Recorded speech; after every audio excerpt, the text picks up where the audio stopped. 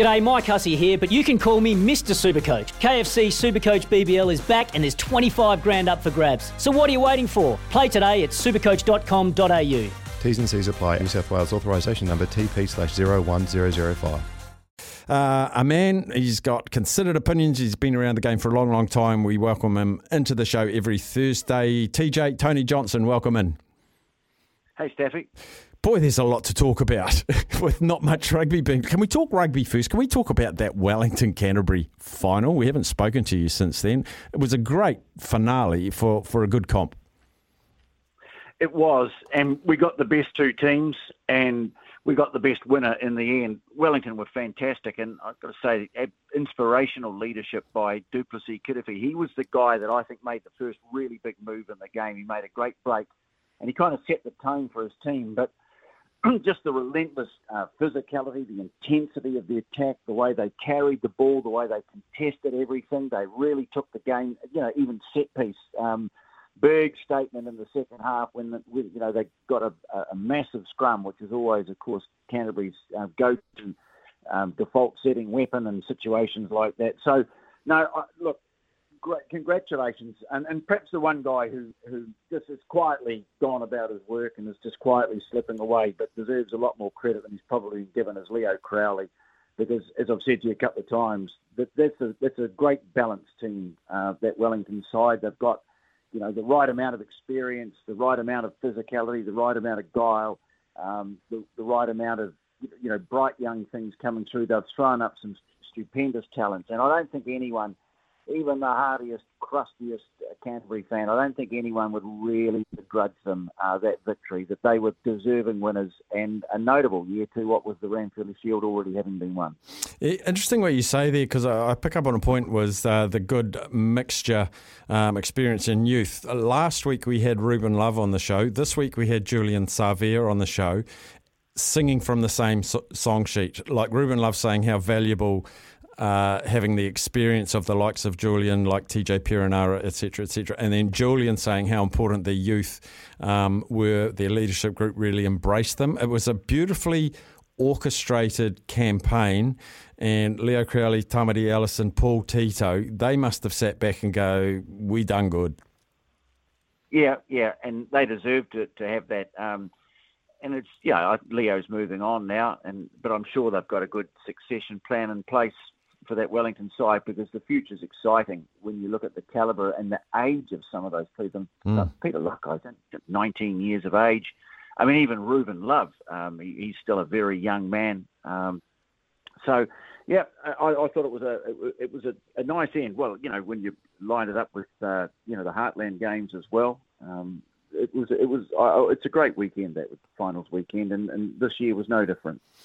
1A rugby no longer on TV up in Auckland. My understanding is it's going to carry on around the rest of the country. The observation / criticism maybe, again, I don't feel like we've been told the full story, TJ. No, I wonder, there's a bit of a power play going on here at the moment between New Zealand rugby and the secondary schools. Part of me agrees that I think that there has been an over-glamorisation of the first 15 competition.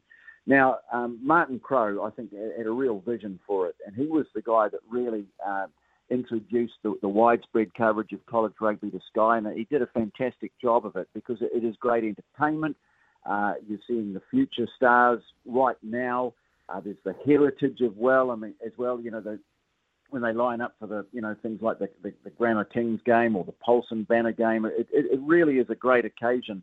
But somehow or other, I think it's been over-glamorised, and, the whole thing about, Kieran Reid said something about it with an interview that I did. It was one of those lockdown interviews. He said, what's this, kids going to train at 7:30 in the morning? What's that all about? That the first 15 has become, I think, all-encompassing, and I think there's a couple of downsides to it. One is that you've got players who are being treated as superstars before they've even played a game of first-class rugby.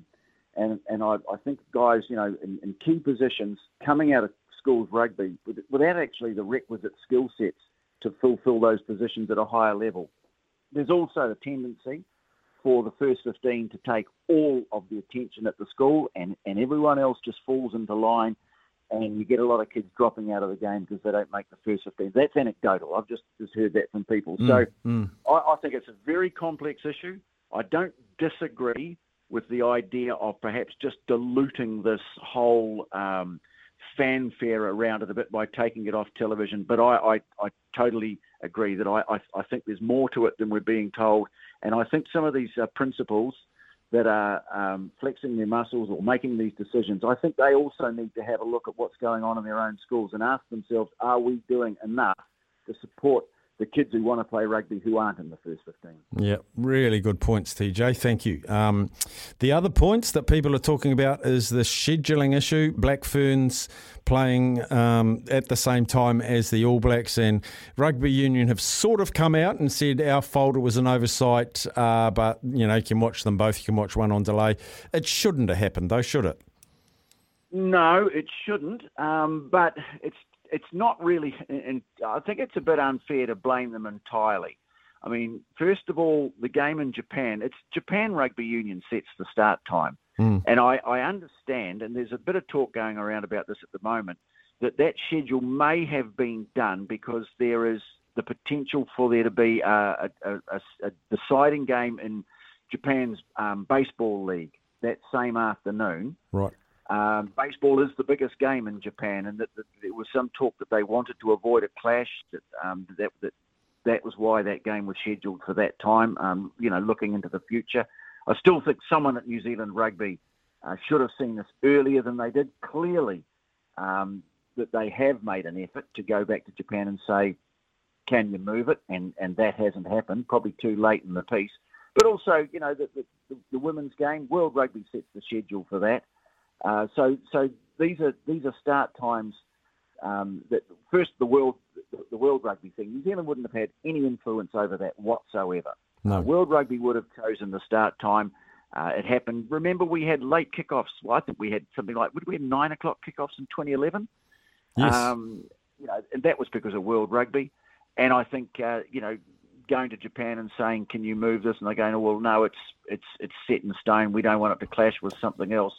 There's a little bit of sympathy for New Zealand Rugby, but by the same token, it just adds to a sort of slightly shambolic feel about this whole sort of end of year tour scenario with the All Blacks and the All Blacks 15. It brings me back to the point about the communication with New Zealand Rugby could be, there's just some fundamental errors. Now, if that baseball thing is true, if they came out yesterday and they said, we asked Japan if we could move the kick-off time to accommodate not having that clash, and they can't for reasons that they told us. But they didn't tell us those reasons. Now, if they had said they've got a massive baseball final and they can't move it because that's the reason, I'd be cool with that. Yeah. Well, the whole baseball thing is just a speculation that apparently is just doing the rounds on social media at the moment. So I don't know whether it's true or not. But whatever the reason is, Japan gave them a reason and they didn't tell us what the reason. We're not going to hang, draw and quarter them. But if it's legitimate, it's legitimate. Yeah. And look, I think that's right. I mean, Steve Chu, one thing about him where, he wasn't universally popular, but there was always a great deal of clarity about why decisions had been made. And I think that's something that New Zealand Rugby is still struggling with at the moment. Gosh. Let's look more favourably on the Women's Rugby World Cup, though. Made the quarterfinals, tick. All of the best teams in the quarterfinals, tick. I think all 4 games are reasonably one-sided, and I think we can predict it, but we're getting towards the pointy end, and we're starting to see teams name their top 15s as well. It's game on from this weekend.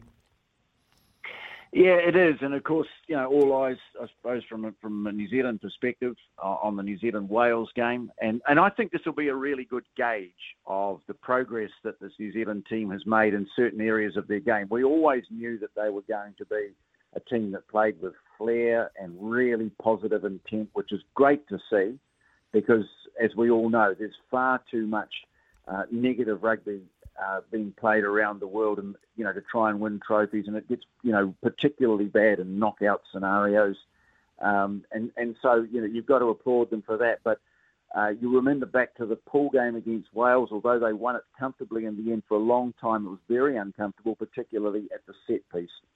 And I think this will be a real test of how far the team has come in that regard, and you'll be looking for a positive answer to that. And if they can come up with the good, you'd have to be confident that they will beat Wales again, and if their set pieces improve, well, that'll set them up nicely for what could be a very tough semi-final. Obviously, from what we've seen, England still very much the team to beat. They had to work very hard against France, and France, if New Zealand ended up playing them in a week's time, well, they'll be tough as well. But it's an intriguing scenario. You do get the feeling it's come down to a battle between three teams. But anyone takes their eye off the ball at this stage of the competition, we've seen in the past what can happen. We can. Talking to Tony Johnson out of Sky Sport. Finally, Tony, the All Blacks going to name their team some stage this afternoon, I think. What are you expecting? A sprinkling of first liners and second liners? All first liners, all second liners? What do you think the right thing, or what do you think they'll do? It's been compromised a bit, hasn't it? There's been a few withdrawals, injuries. Sam Whitelock not being there or not being able to play in this particular game. The only thing I'd say is they need to be wary. I know the last time they went up there and played, this is not the World Cup at the time before, they played 2 games in consecutive weeks. They focused on the Bledisloe Cup first and foremost. They beat Australia, and then they put out a reduced team, very much a developmental sort of team in the second match against Japan, and still won that very comfortably as well. But even so, you just get the feeling that Jamie Joseph, might have targeted this game, that, if they're ever going to catch the All Blacks off guard, this might be a very good time to try and do it. They've done it in the past. I mean, they have pulled off, individually from time to time some incredibly notable results. So I think the All Blacks can't be thinking too much beyond this weekend. They'll have a plan, no doubt, for taking on Wales, Scotland, England, but they've got to make sure that they see off this Japan team. I think you'll probably see a start for Roger Tuivasa-Sheck. You possibly might see Stephen Perofeta playing in number 10 as well. But they don't want to get too experimental. I think they still want to get the tour off to a good positive start. Yep, I do too. Looking forward to both matches actually on Saturday. TJ, always enjoy. Carry on.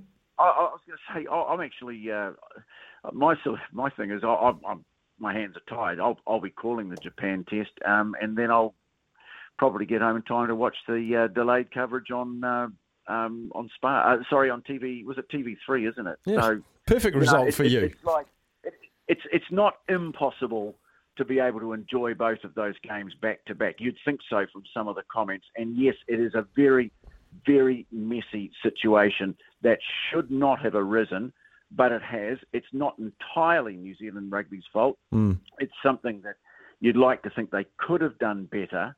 But at the moment, there's a little bit of politics amongst some of the coverage, and a lot of it is just down to another opportunity to fire bullets at New Zealand rugby. Look, I suffer this every weekend in the winter, TJ, because the Warriors are always playing the same time as the Hurricanes, so I can't watch both then either. Yeah. And as I say, Japan wouldn't have been thinking about the Women's World Cup when they set the start time, and World Rugby certainly wouldn't have been thinking about the All Blacks game. And New Zealand Rugby perhaps have been sort of caught in the middle of it, caught in the crossfire of it. I agree that you'd think that they could have done more, that someone sort of should have seen this earlier. But it is what it is, as I say, and it's not impossible to watch them both, back to back. Perfect. Great stuff, TJ. Enjoy this weekend. Looking forward to your call. All right, mate. Cheers, buddy. Tony Johnson out of Sky Sport. A couple of quick text messages have come in since our chat. I hope these so-called top schools pay their teachers the same wage as their first 15 coach. A high school prepares teens for the real world. Don't care about rugby, ? You're still a pup at 18 compared to a 21-year-old man who's been working for 3 years. Didn't Ireland win the Colts World Cup about 5 to 6 years ago? Have a look at them and then have a look at us. we're all grey pathways to the All Blacks. 5 Super Rugby teams, 75 starting players, 45 All Blacks per year, 60% chance of getting a cap. New Zealand Rugby, I have to go into the bigger one now because it's run out on mine. New Zealand Rugby, may have it wrong. Have it way wrong. New Zealand Rugby have it way wrong. Thank you, Jimmy. Holla champions. I have a nomination for the most glorious sentence for your year in review. Don't read it? Okay, I won't read it. Staffy, I sponsor an Auckland A1 team. I won't say who, but this decision is disappointing. But talking to the principal, I'm not sure if it will last more than a season. I've also heard from someone, Texter, who you've said don't mention your name, I won't, that there is rumours at foot that there's going to be like a rebel first 15 competition set up with these 1A schools that are just going to depart for a year and come back. I don't know what form it will take, but that's an interesting conversation piece too, isn't it? Staffy, 100% agree. New Zealand Rugby talking to us and telling us the truth. Most of us are adults and can handle the truth, except perhaps Jeremy Paul. Also, please, just talk to us. Just talk to us. Like you said, Japanese rugby has given them a reason. So tell us, and the story dies. Have NZRU not learnt any lessons in the last 18 months? Cheers, Craig. Lessons, not learnings. I'm with you. Japan gave them a reason, and New Zealand Rugby said, okay. But then New Zealand Rugby said, they've given us a reason and we accept it. We'd accept it too. If it is the baseball, if it's the final of the baseball, it's a massive sport in Japan. That's our final. We're sorry, guys, we can't move it. And New Zealand Rugby could parry back and say, what about the next day then? Or later, or earlier? And if it's not movable, just tell us, we really, really tried. We cocked that up. We're really sorry. I think we'd swallow that. They've still made a mistake. And... just tell us, man. Tell us. Be our friend. We'll be back after this with, I think, the best greyhound tipster in the country. Write down some tips. I'm going to hit him some tips for tonight's races at Addington. He's a guru. He's Peter Fenimore. He's after the break. When making the double chicken deluxe at Macca's, we wanted to improve on the perfect combo of tender Aussie chicken with cheese, tomato and aioli. So, we doubled it. Chicken and Macca's, together and loving it. Ba-da-ba-ba-ba. Available after 10:30 a.m. for a limited time only.